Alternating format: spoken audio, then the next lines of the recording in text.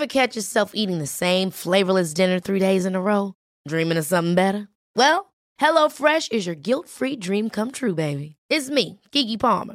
Let's wake up those taste buds with hot, juicy pecan-crusted chicken or garlic butter shrimp scampi. Hello Fresh. Stop dreaming of all the delicious possibilities and dig in at HelloFresh.com. Let's get this dinner party started. Jewelry isn't a gift you give just once. It's a way to remind your loved one of a beautiful moment every time they see it. Blue Nile can help you find the gift that says how you feel and says it beautifully, with expert guidance and a wide assortment of jewelry of the highest quality at the best price. Go to BlueNile.com and experience the convenience of shopping Blue Nile, the original online jeweler since 1999. That's BlueNile.com to find the perfect jewelry gift for any occasion. BlueNile.com. For 7 weeks in 1993, Frankston was in lockdown as police hunted a serial killer who would continue to kill until he was caught. Homicide investigator Charlie Bassina was in charge of the first case and was there to the end when Paul Charles Denyer was caught and confessed. Join me, John Sylvester, with Charlie on November 5 for the Inside Story, a Black Salmon event.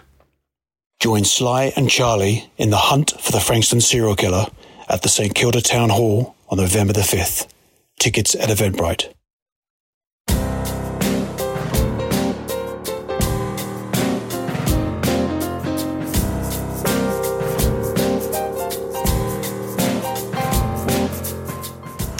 Hello, and thanks for listening and coming with me as we explore the human side and impact of crime. And just a couple of things I'd like to ask you to consider. Firstly, my guests share their personal stories, which others may see differently. No one will see a situation the same, it's just human nature. Secondly, my podcasts aren't suitable for children and some adults for that matter, so please consider if it's right for you and contact Lifeline or any other support service if you find yourself affected by my subject matter. By the end of the day, it all turned to shit because he escaped out of the back of the police car on the way to the watch house. And the last time we saw Victor was running down Little Lonsdale Street at a fast rate of knots. Between 1979 and 2000, Dave McGowan protected us in his role as a member of Victoria Police. After a few years of general duties, Dave became a detective in 1985, and like me, he just loved being a detective. In 1988, he went to what we called in the job the Robbers, the armed robbery squad, and I can tell you, as a newly appointed constable at that stage, the Robbers were held in the same high esteem and regard and fear as the SOG, the Special Operations Group. They were tough men who played tough, but you had to when dealing with the hardest of hardened criminals such as Russell Mad Dog Cox, who interestingly Chopper Read referred to as the Banjo Patterson and Henry Lawson of bank robbers. There was also Victor Brincat, considered one of the most prolific bank robbers of the time, who held up 19 banks, and Hugo Rich, a cold-blooded killer who held up numerous banks and armour guard vans, killing one of its guards. And did I mention Wall Street as well? That's a fairly impressive CV, I would have thought. But Dave left VicPol in 2000 at the rank of Detective Sergeant, and he joined the corporate world, not surprisingly specialising in employee corruption. In his role, he established 12 regional investigative teams based in 11 countries, covering 31 countries in total, with crimes including murders, drug trafficking, slavery, gun running and rape. But it could be argued that Dave's most valued contribution to society is the role that he now holds as CEO of Police Veterans Victoria, PVV, where he's determined and succeeding in ensuring all police veterans are recognised for the sacrifices and trauma that they experienced in their career and continue to experience years after they've left VicPol.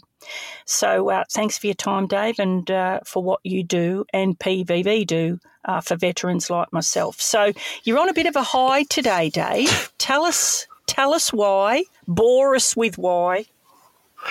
Right. So, well, quite an introduction. Thank you. I feel very privileged to get on your podcast, Narelle. You're quite the famous podcaster these days. Oh, settle down, Dave. Settle down. But thank you. But you are on a bit of a high today. Can you tell us why? Oh, that's right. Yes. So Cats won on Saturday, our 10th grand final flag, 11 years since the last one. So, yep, very happy in Geelong town and anywhere else with a Geelong supporter. Been great. Yeah. Big win. Yeah. Big win. As my husband barracks for Geelong, but as a non-Geelong supporter, I found it a bit boring, to be honest, but you'd never, ever feel like that being a Cats supporter. But congratulations. It really was a fantastic game. Sure was, yeah. I've watched the replay 4 times. I watched it straight after the game. So yeah, only 4. Yeah, my so sister far. and I went. Yeah. When the Tigers won, a few years back now, but when they won, yes, we probably, I still look at it every now and then if I want to feel really good. I still put on the Tigers premiership. So, no, it's you can't get enough of it, can you? It's great. No, they're hard to get, so you relish the ones you got.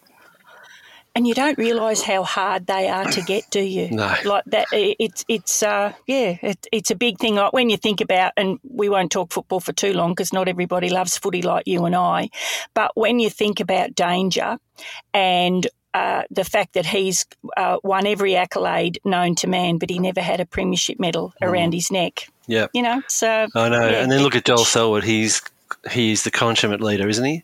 He has done so much. And then to see him face off against Buddy Franklin, what was it, 14 years since the last time they faced off in a grand final, they're still playing first-class footy. It's extraordinary. Yeah. Yeah, it is. So anyway, apologies to everybody out there. Just give Dave and I just a little bit of leeway because we do love our footy. Anyway, look, I just want to go back, Dave, if we could, to your CV. It's pretty impressive. Oh, thank you. I'd like to go straight to the time that you spent with the Robbers because that would interest a lot of people.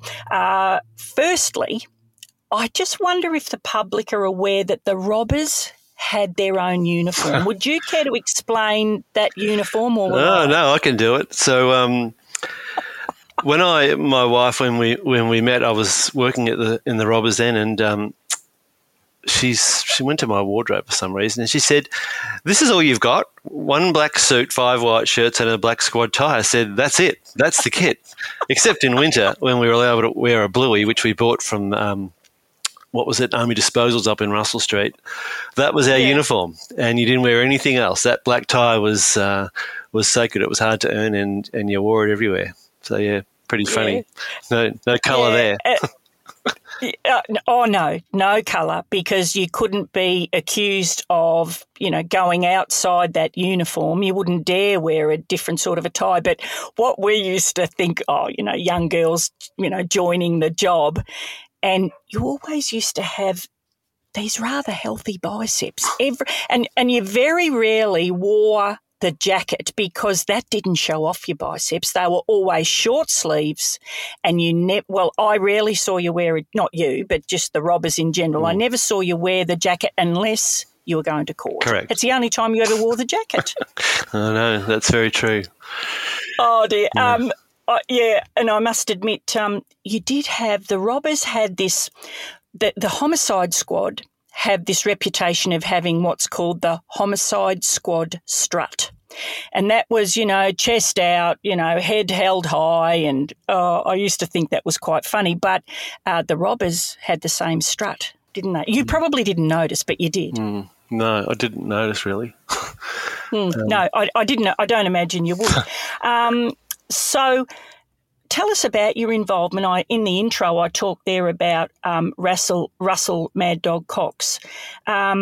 I believe I did a little bit of research for today, and I found out that Russell Cox is now living a peaceful life. I'm sure it's him in country Victoria as a gardener, I think. Does that surprise you? Not at all. But it's not Victoria. He's up Queensland somewhere. Where? Oh, okay. Yep. I think he's up on.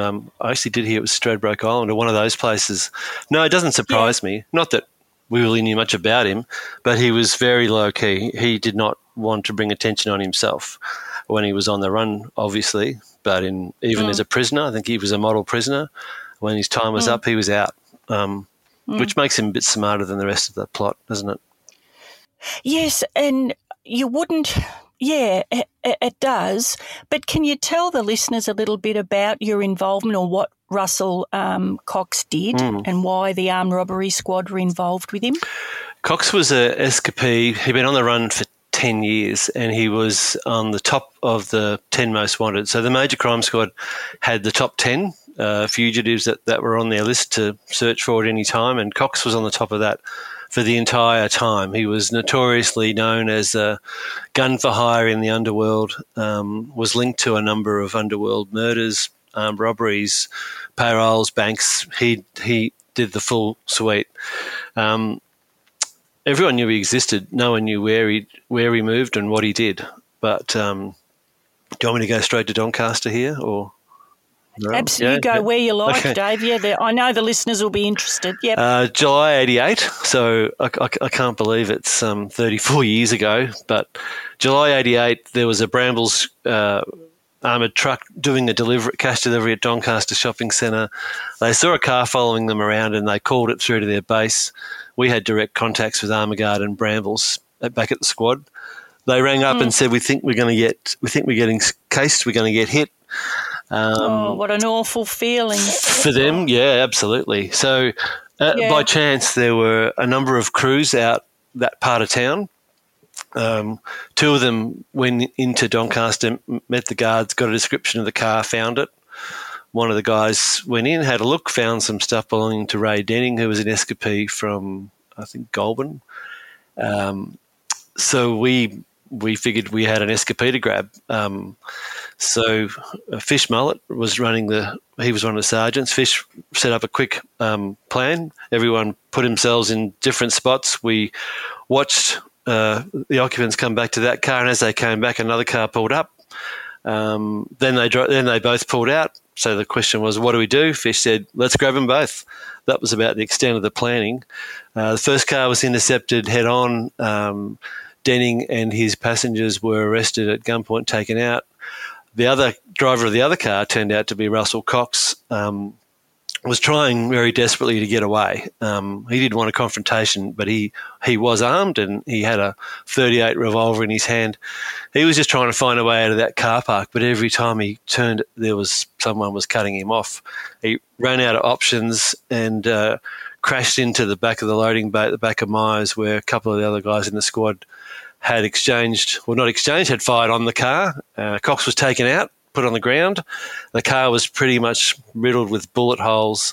We were all reasonably convinced that he'd been shot dead, but not one bullet hit him. It hit every part of the car. He had some cuts and bruises, but that was it. Paramedics checked him out and said, he's all yours. We thought we were going to call the undertakers, but they said, no, you don't need anybody except a tow truck for this car. So it wasn't until he was taken back into the squad that night when he was fingerprinted that we found out actually who it was. Until then, so you had no idea at the time that it was Russell Cox? Not at all. Didn't say a word. Would say hello, thank you, can I have a glass of water, but that's it. He wasn't interested in any dialogue, but he did say, you'll be surprised when you realise who I am. I think it was Kay Murphy in our collator said, what are you, Russell Cox or somebody? And he sniggered and Kay goes, oh, maybe he is. So they ran upstairs to the fingerprint bench and came bolting back down and said, it is him. Oh, wow. I know. Yeah. So that story still become stuff of legends. It's still talked about now. It was an extraordinary day. I was just a peripheral player on it, but it was an extraordinary day to be part of. I was going to say, what was your role there? Were you involved in any of the car? I was part of. There was I think there was about 16 of us from the squad that all turned up there in various positions around the car park. But the actual two arrests were contained in a very short period of time. So I was in it, but not on the peripheral. Fair to say. And so they didn't actually get to hold up the Armaguard van, is that correct? No, didn't happen. I'm not sure that Narelle they were even going to do it. Okay. But Denning's passenger pulled a bella on his head, and so that was a reasonable assumption from the Brambles guys. But I think they were actually there just to meet Cox. And as fate played it, the wrong bloke saw the wrong stunt, and it all ended in tears for them. Yeah. And you mentioned there Denning. Can you tell the listeners about Denning as well? Because he was a prolific robber as well, wasn't he? Yeah, Ray was very prolific, more particularly in New South Wales and down here. In and out of jail, had a pretty violent upbringing, quite a proficient stick-up merchant himself, and obviously good at running and escaping because he managed to do it a number of times. Or we, the police, were pretty bad. Pretty bad, yeah. One of the two. Yeah, that's right. Yeah. So what was... If Russell Cox was so good at what he did, what was his problem? Why did he do these sort of stick-ups? And, like, that's big time. That's serious shit. That's not just, holding a knife or something. Like, that's big time. Yeah, well, Russell Cox, his real name's Schnitzling, did you know? Russell Schnitzling. I think I might have read that somewhere, yeah. Yeah. So he was part of a generation that were professional stick-up merchants. That was their profession. They planned and executed and lived off the earnings of armed robberies. And armed robberies were very commonplace. Like, I went into the squad in 88. We would be investigating 2 or 3 banks a week. Every Friday afternoon, without fail, there would be a bank held up somewhere in Melbourne or regional Victoria. Payroll trucks started to become more target of choice because they were holding more cash, and so the risks were higher but the rewards were bigger. Banks started to change the way they managed cash.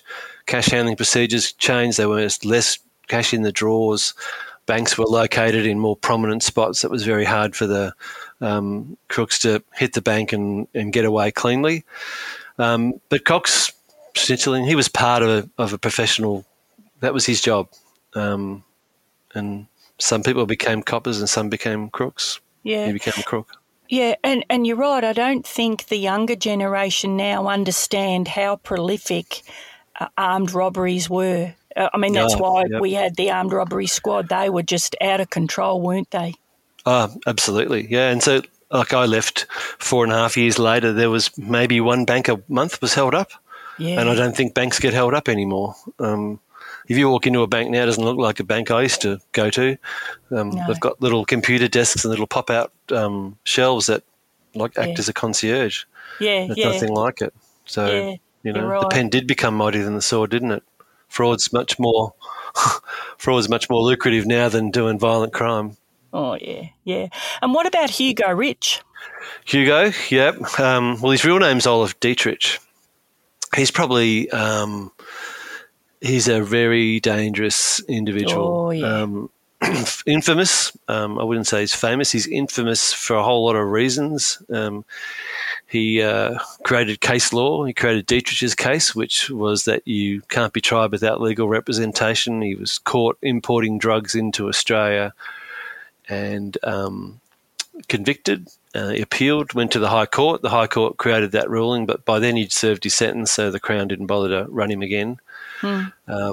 After that, he was just a criminal for life. We got involved in investigating him back in 1991. He and 2 others were doing a series of robberies on banks and armoured trucks in metropolitan Melbourne. We ran a very complex operation that ran for months. He and his sidekick were stealing cars from the Melbourne airport. They were businessmen's cars, so he worked out a way to break into the car by popping the back door handle on these EA Fords, and he would drive off out through the inbound boom gates and go, and those cars weren't reported stolen because, by average, the owner was a businessman who was travelling interstate, so he had a free run. We knew the cars all came from the airport. That was the only common denominator. After they became a series and we realised the pattern, then we ran surveillance operations out at the airport, some abysmal disasters. But eventually we struck gold, saw them stealing a car, followed them away with a surveillance crews, took them to a house, got the phones tapped, and we were off and running. And then we had a full-on operation running for about 4 months until we eventually arrested them. At the time, they hit a bank out at Blackburn. We missed him at the changeover, almost got him at the house. We had the SOG guys jumping fences, heading towards his place in Toorak. Lived in the better part of town, Hugo. And he saw them coming, got away, was eventually arrested about 4 hours later in Punt Road, sitting in the back of a cab, and in the boot was his Davy Jones locker, as he called it, which was full of guns, disguises and cash. Oh, God. And that was the end of Hugo's demise. But he was a nasty, vicious, violent criminal, and inflicted a lot of grief and a lot of pain on many people. He eventually went to trial. He killed somebody, didn't he?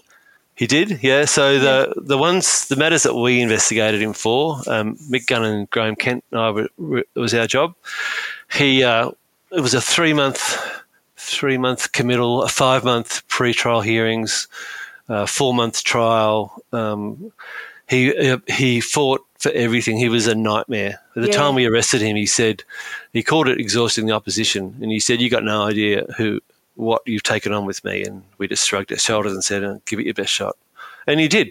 He did everything to try and avoid a jury trial, to the point he threatened the prosecutor in the trial. He'd threatened the judge. He'd sack his counsel. He'd try and get the juries disqualified. In the committal, he bronzed up because he didn't want to come to court. So if anyone doesn't know what that means, it's when you strip off your clothes, cover yourself in your own excrement, and then march into court. How do you reckon that went down? Not well. No. So, and that particular investigation, that was probably the biggest one I've ever been involved in. It was 7 years of my life by the time it was all finished. These are long haul investigations. They're not quick fixes, but that's what you go into the squads for. You go in for the big jobs. You do, and I don't think the general public realise, and you wouldn't expect them to, mind you, but realise the amount of work that goes into getting somebody to court. And then you get somebody like him, like he would have been the worst person you ever dealt with in a court situation. Like, as you say, he tried every trick in the book. Yep. It is just so frustrating. And in the end, it's not about the crime that he committed. It's about trying to beat the system. It's just so wrong, isn't it? Yeah, I know. Sometimes I wish we had an inquisitorial system where everything got included, but our justice system is all about excluding what you can. And he knows how to exploit it. He used to advise other prisoners about how to approach it. Someone called him a Philadelphia lawyer, whatever that means. Yeah, but you could tell the pattern started to emerge. You know, they were subpoenaing every ridiculous thing from petrol logbooks and running sheets to the fuel card expenditure to see that you'd driven the miles that you said you drove that day, all that sort of nonsense. Yeah, but also it's hard for the court to say no to a lot of that, because most people would say, well, yes, okay. They wouldn't go to the lengths that he did. And in the end, I suppose he was just hoping that you'd say, I give up. That's what he wanted. Yeah. That's his plan. I'll exhaust the opposition. I'll just wear you down. And that was just never going to happen. Even if that was the only thing we ever did for the rest of our police careers, we would have seen that through. And Graham Kent, Graham is a particularly talented investigator, and it was just never going to happen. And never did. He met his match. Yeah, he sure did. Yeah. So eventually he got convicted of all those hold-ups, and the evidence we had was enormous. We had phone taps, surveillance, disguises, clothes matched from the photos in the bank hold-ups. It's pretty good corroboration, isn't it? Stuff from the cars. We had a guy, he'd steal the Melways and the cassettes out of a stolen car and then do a hold-up with that car and take $100,000. Why take the cassettes for? Because he's just a petty criminal. Can't help himself. Yeah. And one of the funny stories of that was we had this engineer who was giving evidence saying, yeah, my car was stolen from the airport, and that cassette there, that was mine. Well, how do you know that's yours? Well, see the formation of those cracks in the corner? I found that fascinating, and I studied that for quite a long time. And I was disappointed when that case was gone because it was fascinating to me because of the stress cracks on it. Like, how do you beat that? Oh, my God. How do you beat that? Yeah. And that cassette, that was in his house. So, yeah. Amazing. Yep. Yeah, amazing. God, you must have, the stories you must be able to tell. I'll just ask for one more. And like I said, we could listen to these stories. Well, yeah, I could. I'm sure the listeners could. Tell us a little bit about Victor Brincat. Victor was very prolific bank robber, but different in that he always worked alone. He was very short, about 5 foot tall, always up on his toes. That is short. Oh, I know, yeah, little Maltese nugget. Yeah. All the hold-ups he did. You can say it, Dave, a short ass. We call it the SAS, the short ass syndrome. Yeah. Yep. Yeah, well, he would run into a bank up on his toes because he had to. Go to the bank teller, I want the big notes, hundreds and fifties. Had a balaclava on, but he had such a bull head that you could recognise it. You know, yeah. We needed an SME, subject matter expert on recognising shapes of heads under ballas. He would have been a great topic to discuss. Case study. Yeah, case study. So Victor, he did the banks and he'd run, and he never had an accomplice, and was never seen in a car. So he was but we knew we had good mail. He was good for a lot of these hold-ups during the 80s. He went to South Australia and was serving a sentence over there for a bank hold-up. One of the detectives from here went to talk to him, but not about stick-ups, about something else. I can't remember what it was now. And he thought that it was the Melbourne Armed Robbery Squad coming to get him for the banks, and he went back to it was a low-security country prison, picked up his kit, jumped the fence and did a runner. Came straight to Melbourne and hit a bank within a day. As soon as that bank we knew who it was. So we ran a pretty good investigation on Victor. He did 4 in the run. We caught him in a taxi outside a travel agent in North Melbourne heading to airport for his one-way trip back to Malta. Pretty good job catching him. But by the end of the day, it all turned to shit because he escaped out of the back of the police car on the way to the watch house. And the last time we saw Victor was running down Little Lonsdale Street at a fast rate of knots, and we didn't see him again until that was the 3rd of May 1990. Not that the date is big in my mind. Yeah. We didn't see him again until the following January when he was caught up in Nanango, Queensland, in a caravan, and we brought him back down. So, yep, very unusual character. He did banks all around the country. When I crossed to Western Australia, got convicted of some banks over there. Got involved with the underworld when he got out, and he's sort of out there now, somewhere else. I can't get my head around how somebody could escape from the back of a police car unless the bolts hadn't been put on and the padlock and everything. Is that what happened? Pretty much. Okay. There was going to be two carloads take him up because he was a big catch. Yeah. And I was in the basement car park with his bags, and he had them, and I was grabbing them. He and I doing a stupid tug of war to put him in the boot. One of the other guys said, "Oh, don't worry about it. He didn't go anywhere." So I said, "Fine." Got in the front seat. He got in the back seat. The kiddie locks weren't switched. He wasn't handcuffed. And as we got up towards Latrobe Street, I said to the sergeant in the car, I said, "You know there's going to be media there. You can't get out holding his luggage." He goes, "All right, put him on." As I leaned back, he took his chance. He stuck an elbow into Stash's head, and he opened the door, and he was gone. And that was it. That was what happened. Pardon me, but did you get any shit over that? Oh, yeah, we got charged. With what? With failing to secure a prisoner. So we got paraded in front of the Chief Commissioner of the day. We didn't lose our spots in the squad.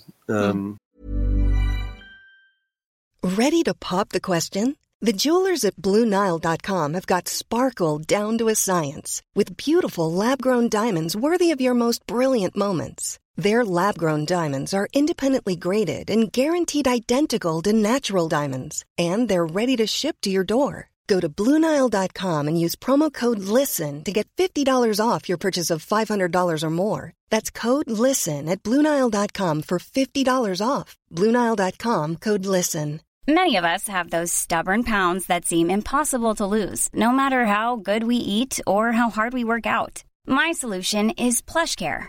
PlushCare is a leading telehealth provider with doctors who are there for you day and night to partner with you in your weight loss journey. They can prescribe FDA-approved weight loss medications like Wegovy and Zepbound for those who qualify. Plus, they accept most insurance plans. To get started, visit plushcare.com/weightloss. That's plushcare.com/weightloss. Ever catch yourself eating the same flavorless dinner 3 days in a row? Dreaming of something better?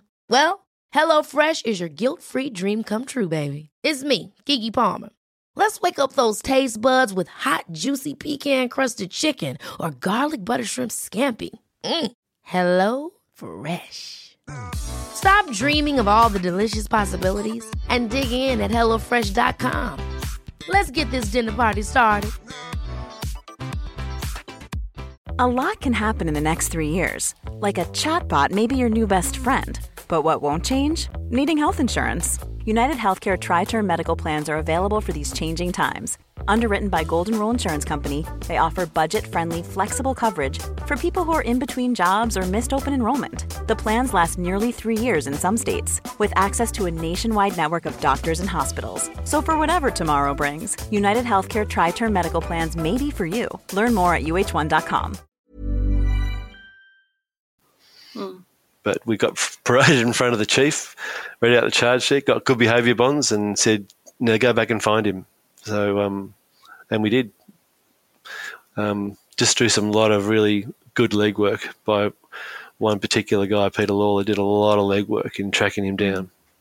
Desperate legwork, I would think, to get you off the hook. Determined, yeah. Determined legwork, because we had to. It was such a good win, and we were just riding on it. And the major crime boys were in a bit of trouble, and it was a bit of a saving grace for them. Some say it was a stay of execution because they were all deployed all over the place trying to find this bloke. And I think the powers that be realised there was a need for those squads. But anyway, we eventually got him back, and I don't know how much time he did for those hold-ups. Yeah. And then he got out, and he got into trouble again, and haven't much heard since.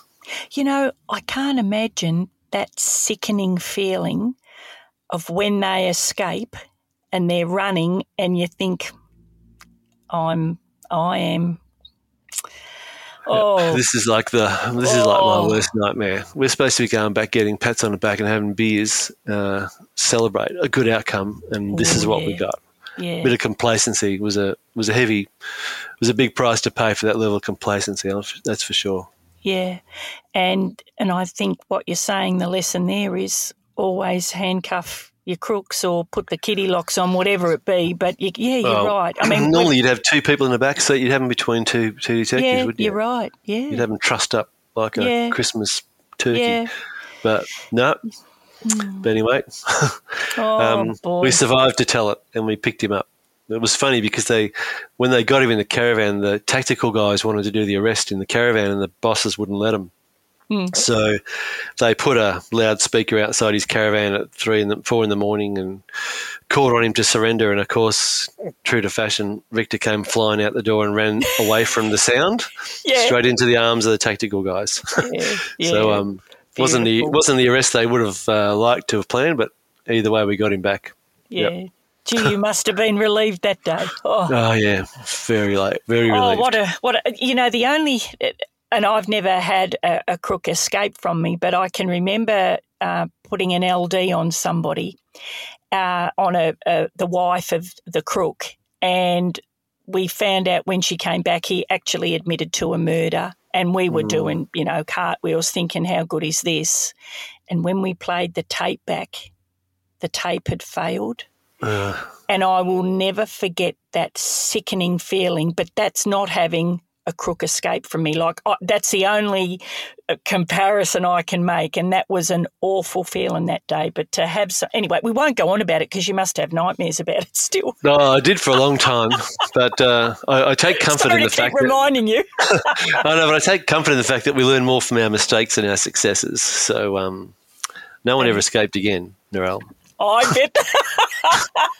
I bet they didn't. My God. Hey, did you ever fear for your life at any time when you were at the Robbers?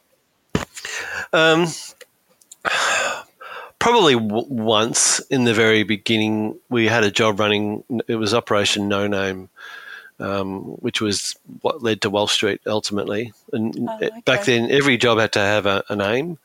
And the intel people say, "Well, what's the name of this operation?" And I think it was Fish said, "Well, it's got no name." No, but every job has to have a name. He goes, "But this one's got no name." He goes, "Well, what do we call it?" He goes, "We'll call it No Name." So that's a bit of black humour, but that's Operation No Name. And they were running the dogs, so the surveillance crews on a crew that were planning to do a bank. We didn't know which one it was. We didn't know when, but we knew they were planning it. So you'd spend months up at 3 a.m., kitted up, tooled up, form up at the back of whether it's in a back of Baronia police station, it was back then, and we sat in the cars and we had ceramic plated armour, chests, bulletproof vests, so we knew, but they'd sit and they'd ride up under your chin and it felt like you were wearing Ned Kelly's armour. Yeah, and we had shotguns strapped on and revolvers at your feet, and here's the plan. So if they go in and it's too late to stop them and they call it in, then you had to let the job run because the risk of something going really bad in a siege situation was too high. Yeah. We're going to cut them off down there and then we'll come in. And there were days, and you're up at 4 and you're sitting in the car tooled up thinking, I'm going to die today. This is going to be it. This is going to be like in the movies. It's like Reservoir Dogs. What the hell am I doing here for? What did I think this was a good place to come to? And then you'd be psyched up for it, and then by about 8:30, the job's off. The dogs are called off. It wasn't a goer that day. Yeah, it wasn't a goer. So then you tool down, and then you go back to the office and go about your normal day. So the adrenaline, the build up for that, and sitting in the car thinking, I'm really not sure how this is going to play out. Yeah, that was the only time that I was just brand new in there. And it was like, holy shit. Yeah. Then as it turned out, they never did it. So. Oh, really? No, they never did the hold up. Not that time. Not that crew. Okay. Other jobs we've caught them on the go, but not that one. Okay. So, and so, who was? You've talked about some pretty good crooks there. Who's the most dangerous criminal you've ever had dealings with? Oh, Hugo's. He's at the top of the list. Oh, really? Okay. Yeah, he's right up there. I mean, once he got out of serving his sentence for the armed robberies we charged him with, he went and executed a guard up at Blackburn, Kastenberger. Same MO, exactly the same MO. And he just put him to his knees and executed him. He didn't need to. It wasn't trying to stop him escaping. Yeah. The guard didn't even resist him. So, and he was caught for that, and now he's back in prison and he'll never be released, which is a good thing. Yeah. He's the most dangerous one that I've had direct dealings with by far. Wow. Okay. Gee, that I don't know why. I mean, hearing that, yes, I understand. But when I look at Hugo Rich, he doesn't look like, say, with all due respect to Chopper, but he doesn't look like a Chopper Reed or a Mad Dog Cox, does he? He's quite a handsome. I hate to admit it, but he is, isn't he? Or I'm thinking of the right person. He's the one that that's him. Threatened Carolyn Douglas, the judge. Carolyn, that's right. She was the prosecutor in our trial. Yeah. Oh, yeah. He was a big, strong, good-looking Aryan man. Yeah. Olaf Dietrich. He's of direct German descent, and he dressed immaculately. He wore he wore the best designer suits you could get. He changed his name from Olaf Dietrich to Hugo Rich because he liked Hugo Boss suits and he wanted to be rich. He had a job as a stockbroker. He was actually working as a stockbroker for a firm in Melbourne who didn't do background checks because they weren't necessary then. Yeah. And he was advising them. When we went and visited them after we arrested him, the look on their face was Yeah. priceless. They had no idea who they had amongst them, a nasty, vicious, violent criminal. But a and he very put on his fancy intelligent suit. criminal. And can be charismatic until he doesn't get his own way, and then watch out. So, he lived in Toorak and drove a BMW. And was he married, do you know? Married and children, or? No, he had a daughter from an earlier marriage. Okay. He had a partner who I think she stuck around with him for a long time after. Don't know if she's still with him or not. But very manipulative, difficult. We raided his cell once, and that was an interesting exercise. Prisoners don't like coppers going into their cells, their little homes. No. And he didn't like us going in there. Oh, well. And can you share, was there anything in there that... we wanted stuff off his. He had a computer. He was very computer literate for the day. He was ahead of most. And there was stuff on his computer that was relevant to our case, so we wanted it, and we got it. Oh, good. Okay. Well, he wasn't that intelligent. He wasn't that clever. No, like I said, he spent almost his entire life in prison. Anyone that calls him a good crook is mistaken. He's not good. He's just repetitive and violent. Okay. And on the opposite side, is there a criminal that you particularly liked? Not really. No. I didn't really personalise them. They didn't mean anything to me. I didn't care about them. They were just part of the process. And so you did what you needed to do to get what you needed out of them, in terms of I'll be your friend and I'll show you some sympathy and I'll buy you lunch. And but no, I never really related to them, Narelle. They were nothing to me. They were just part of the process. And I suppose you wouldn't, because they are violent, like somebody like Hugo Rich. They are violent, dangerous people that murder people because they just happen to be there or whatever. So, yep, that's right. Yeah. Do you think your time at the Robbers affected you psychologically? I don't think so. Others might. No, I don't. To me, it was just this great adventure, and there were some brilliant minds, some really, we talk about the Armed Robbery Squad being hard men and all that, but the blokes I work with were all really committed, very smart, very detailed, very articulate detectives, and I really enjoyed that. I liked the camaraderie of the place. I liked the fact that a job was on, the whole squad was on it. Everyone was in. There was no turf control, no, this is my job. It was all in. It sounds very different to from what I've heard. I've never been involved with anything to do with the drug squad, but it sounds to me very different, where the drug squad had a lot of issues. It sounds to me like you were the Robbers were the complete opposite.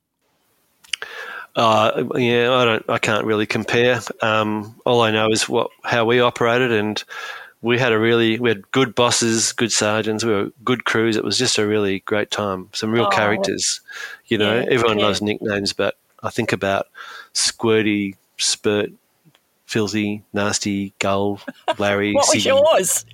Magoo. Nothing. I had that since I was a kid, though, so nothing particularly amusing about it. But you know how it works, Narelle. If you get a nickname, and coppers love nicknames. Half the time I didn't know what people's real names were. I just knew them as their nickname. And I suppose the reason I asked if you've ever been, if you were affected by your time at the Robbers, did you have a lot of dealings with the victims, like bank robberies, the effect that would have on the staff and the tellers, etc., would be just horrific. Enormous. I suppose that's where my question might be more pertinent. Did you have any dealings with those victims? And if so, absolutely. Yeah. I think that's probably one of the areas I was better at than most. Because, these people, sometimes they were kids, the bank tellers. One young guy, I won't say his name, but he was one of the victims of Dietrich's crime spree. He was put on his knees with a gun at the back of his head. Kevin Parker saying, I'm just going to do the kid right. And Dietrich saying, maybe not. That guy had to go through not only that experience, but the trial and the retrial and the committal. And we did a really good job of keeping our victims safe, and not just after the scene, but at court and at the trial. The banks would bring in their EAP counsellors, but often they would do more damage. So we'd bring them in and say, okay, here's the courtroom, here's where you're going to stand, here's where the crook's going to be. That's the jury sit there. When it's all over, you're not on trial, they are. When it's all over, we'll go to the pub for have a beer. Yeah, great. Like, we had good relationships. Another one, Ellen Dempsey, she was taken hostage in a shootout out at Laverton. Ellen's son Gary was a footballer for. Oh yeah, Gary Dempsey. Yeah. Yep. So this crew, Jones, Dunn and Brooks, they did a bank in ANZ in Yarraville. That's a good story. You want me to tell you? Please do. We've got all the time in the world. Yeah, go. All right. So 89, Phil Jones, Gary Dunn, Graham Brooks. Phil Jones had a loan with the ANZ Bank. Bank manager rings him in the morning and says, "Oh, Mr. Jones, your home loan's out of order again." "No worries, I'll be in later on to fix it up." About an hour later, he did go in to fix it up with 2 sidekicks, an Armalite rifle, a welded H-frame, and a lot of violence. And they went storming into the bank. They rammed this welded frame into the screen, told the teller to hit the pop-up screens. They dived straight over, got all the cash, took off, and they went down through Yarraville. They dumped the first car. They ran across Crookshank Park, and a kindergarten teacher was looking out the window and saw 3 men in balaclavas and overalls running across the park. And she first thought, maybe that's a movie. Couldn't see the cameras, and thought, well, that's really odd. So she saw him get in a car and she called it up. At this stage, the call's gone out for the bank hold-up, and the operators matched the descriptions to the changeover car, and then they call that. As soon as that broadcast goes out, the TOG car coming from Werribee, the traffic guys, were at the lights in Hoppers Crossing, and they said, "Oh, we're sitting right behind that car right now." Yeah. And we're coming over the Westgate Bridge at about 160, pulling out the shotties and tooling up, ready for action. Yeah. And as the traffic guy says, they're just moving off, the operator tells him, just take caution. These be involved in a hold-up. They're believed armed. "Oh, we should tell you, we're just doing the mail run. We don't have any guns on us." And bad call, because they're scanning it. And as he said that, they pulled up. The passenger jumped out, Phil Jones, and opened fire with the Armalite rifle, which looks like an M16, at the police car. So they reversed back at a fast rate of knots. Crooks took off down Leaks Road. They spun it in the intersection, got the car bogged outside a farmhouse, and ran in and took the occupant hostage, which was Ellen Dempsey. And Ellen was cooking in the kitchen. They grabbed her, they threw her in her car, and then they came out into Palmer's Road, and then they come. By this stage, there was a big roadblock set up, 2 roadblocks set up to block any escape. They pull up about 100 metres maybe from the roadblock. Jones gets out, waves this rifle in the air and says, "We've got a hostage." All the police heard was, "We're going to take as many of you as we can." It was very windy. Right. So they opened fire, the police. Jones got back in the car, reversed back, hit an SEC pole, crashed. They all got arrested. Wedged under the back of the driver's seat was poor old Ellen Dempsey. And poor Ellen. I know. So she survived her injuries, but she became a friend for a long time to me. And even when I was getting married, my wife and I called in and said hello. Yeah. So you form friendships with victims like that, and all your focus goes towards helping and supporting them. The crooks are just part of the process, like I said. So, the best thing you do is solve the crime for them. That's the best thing you can do for them. And, what you've explained there, hand on my heart, I would never, ever have expected the armed robbery squad to be so and I understand now from what you're explaining and the passion that you had for your job and your fellow colleagues, but I never would have expected the robbers to be that, what's that word? So compassionate. Yes, is that the word? Not compassionate, but yes, in a way, but more about how you dealt with the victims and the witnesses. Like, I'm used to that from a sex crime position, because you witness, see, here again, I'm making assertions, but I would never have thought that the robbers would have taken that time with the victims and the witnesses. And I don't know why. I think I probably just thought of you and them as tough blokes who, went and got the good crooks. But yes, the time you must have spent and what you did with the victims and witnesses. Gee, Dave, Yep. you've really surprised Magoo. You've really surprised me, and I don't mean that as I don't mean that nastily or, that's amazing. Dave, you were talking before that you don't think you've been psychologically affected by working in the police, but there was a story that maybe you are a little bit. It would be hard not to be, but can you tell us about that? Yeah, so the last death I investigated, and it's an inevitable part of policing is investigating death in all circumstances. The last one I investigated was a 16-year-old who was a detective sergeant at Malvern, and 16-year-old hung himself in the family room because his folks wouldn't let him watch a show he wanted, so he said he'd show them. And so he went to school the next morning and they went to work, and he went back into the house and strung himself off the rafters in the family room, and to be discovered by Mum when she got home at the end of the day. Very traumatic. And so I got involved in that. And I don't say that it affected me, but 22 years on, I can still see him, and I still know what he was wearing, right down to the red Converse shoes he had.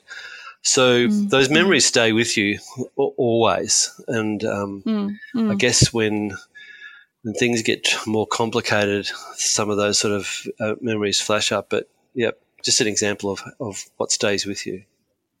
Yeah, but also I don't think you could do the job that we did and attend something like that and you not think about it. And I take my hat off to you, because I'd love to be able to, I'd love to be able to go to something like that and it sort of, there's a lot of people that compartmentalise their work and their home, for instance. I was never able to master that. But it sounds to me like you would be you wouldn't be normal if you never ever thought of that again. But at least you've been able to put these things, into a basket or whatever you want to call it, and move on. But I don't think you'd ever forget something like that, would you? No, you don't. You can never unsee things. I'll give you another. No. The worst thing I ever did was, well, not the worst thing, but an example of it. Yeah. After Wall Street, going up on the homicide floor, talking to one of the investigators, and the crime scene book was there. And I said, "Is that the scene from Wall Street?" "Yeah, have a look." Pushed it across, flicked through it, and I wish I'd never had. I can never get that out of my head. I wish I'd never seen that. I should have not been so curious. But again, it's like those memories that they're all in your head. Yeah, they are. And I've seen some crime scene photos that, I think we've all been to crime scenes that you can't unsee. But also another thing, yes, you can't unsee something, but you also can't unhear something. You can't unsmell something. There's smells that stick with you as a police person, isn't there? Like the smell. I'm sorry, but I hope nobody's having their lunch or their dinner. But the smell of a decomposing body, for instance, or the smell. I remember I went to a young woman that had set herself alight and she ended up dying, but I will never, ever forget that smell. And even now, it's a bit like you with that young boy that hung himself. When I smell, meat. Oh, God, this rotten is meat, yeah. terrible, isn't it? But when I smell meat burning, that's the first thing I think of, but then I'm able to put that, I can put aside. But, yeah, you can't ever forget those sort of things, can you? No, you don't. This, like you said, you can't unsee it. You can't unexperience it. You can't unsmell it. And there's triggers. No. I'll put a funny twist on this. And we had those jobs you used to get where the neighbours say there's a really bad smell coming from the house, and you get there and think, you get to the door. Yeah. And I was working at South Melbourne in the early 80s and got to the door. It stinks in here. Something's really bad. Someone's passed away. We got into the house, got the eucalyptus bottles out of the van, that you used to do to mask the smell. And we trawled through the house. Yeah. We were convinced that the occupant had passed away. She was an old lady, lived alone. Well, we searched the house, could not find her. Went out the back, had a little outdoor toilet. Got to there. That was even worse. So one of us is going to have to push that door in. So my offside, we did it at the same time. We pushed the door open. She was sitting on the toilet. She screamed at us and we screamed back at her. There was nothing wrong with that, not until we came along. Well, actually, you've just reminded me I've got a similar story. It didn't end up so well. Yeah, it did end up so well. We had the same thing. The neighbours ring and say, "Oh, look, there's a terrible smell next door." Anyway, so myself and another policewoman go to the house, and the smell is really bad. And we know that somebody has passed away in there. Yes, the eucalyptus, all that. It didn't help. Anyway, we couldn't get in, so I don't know why or where we got this idea from, but we went around to the shed and we found there was a chainsaw. Both of us had never used a chainsaw in our lives. Somehow we got the chainsaw working. And we had to get through locks on front doors and all that sort of stuff. And when people have got they've got a lock to the back door, and then you get through, and it's like do you call it a Vestalube or something like that? Like it's an outer sort of room, and then you've got another back door. Anyway, so we went through 2 back doors with the chainsaw. We got in, and what it was actually a dog that had passed away. It was underneath the house or something, but we found it eventually. Anyway, when I rang the sergeant to say, "Oh, Sarge, this is what's happened. We need somebody to come around because we damaged the house," and he said, he was just horrified, and he said, "Did you happen to look in the leave of absence book?" And we said no. Anyway, the little old lady had put in a leave of absence. She'd gone away for a holiday or something. And, anyway, she wasn't there. She was alive and well. And when she got back home, she was very, very kind, and we didn't ever have to pay for the damage we did. But, gee, did we do some damage to that house. Anyway, moving on. Yep.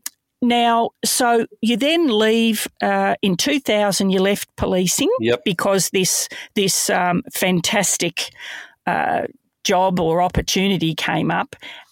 So, can you tell us a little bit about the exposure that you said you had to corruption when you left VicPol and you worked, in the corporate world? Did that level of corruption in that world surprise you? Hasn't Dave got some great stories? I could listen to him for hours. You'll probably be relieved to know that we don't talk about football once next week, which may please some of you. Next week, we talk to Dave about him leaving policing and moving into the corporate world, where he investigated corruption within that world, and what a surprise it was for him to learn about the amount of corruption. Anyway, have a great week, and we'll speak next week.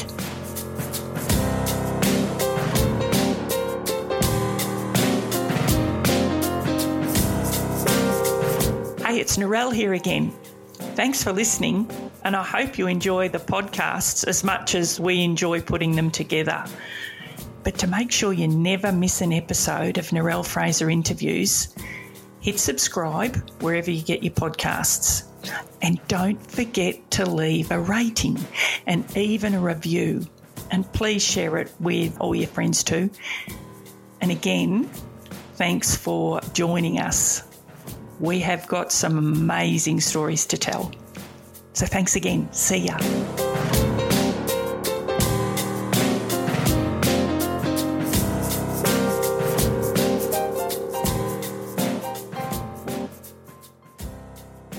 Hello, guess who? Just a quick interruption here to let you know you can now become a Narelle Fraser Interviews Patreon. How exciting!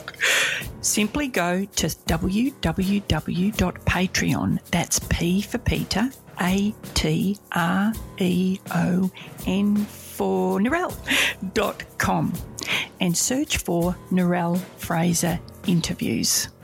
And to all of you out there who continue to support me, thank you so much.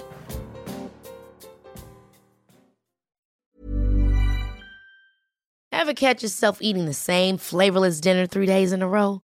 Dreaming of something better? Well, HelloFresh is your guilt-free dream come true, baby. It's me, Keke Palmer. Let's wake up those taste buds with hot, juicy pecan-crusted chicken or garlic butter shrimp scampi. Hello Fresh. Stop dreaming of all the delicious possibilities and dig in at HelloFresh.com. Let's get this dinner party started. Hey, it's Paige DeSorbo from Giggly Squad. High quality fashion without the price tag. Say hello to Quince. I'm snagging high-end essentials like cozy cashmere sweaters, sleek leather jackets, fine jewelry, and so much more. With Quince being 50 to 80% less than similar brands. And they partner with factories that prioritize safe, ethical, and responsible manufacturing. I love that. Luxury quality within reach. Go to quince.com/style to get free shipping and 365-day returns on your next order. Quince.com/style.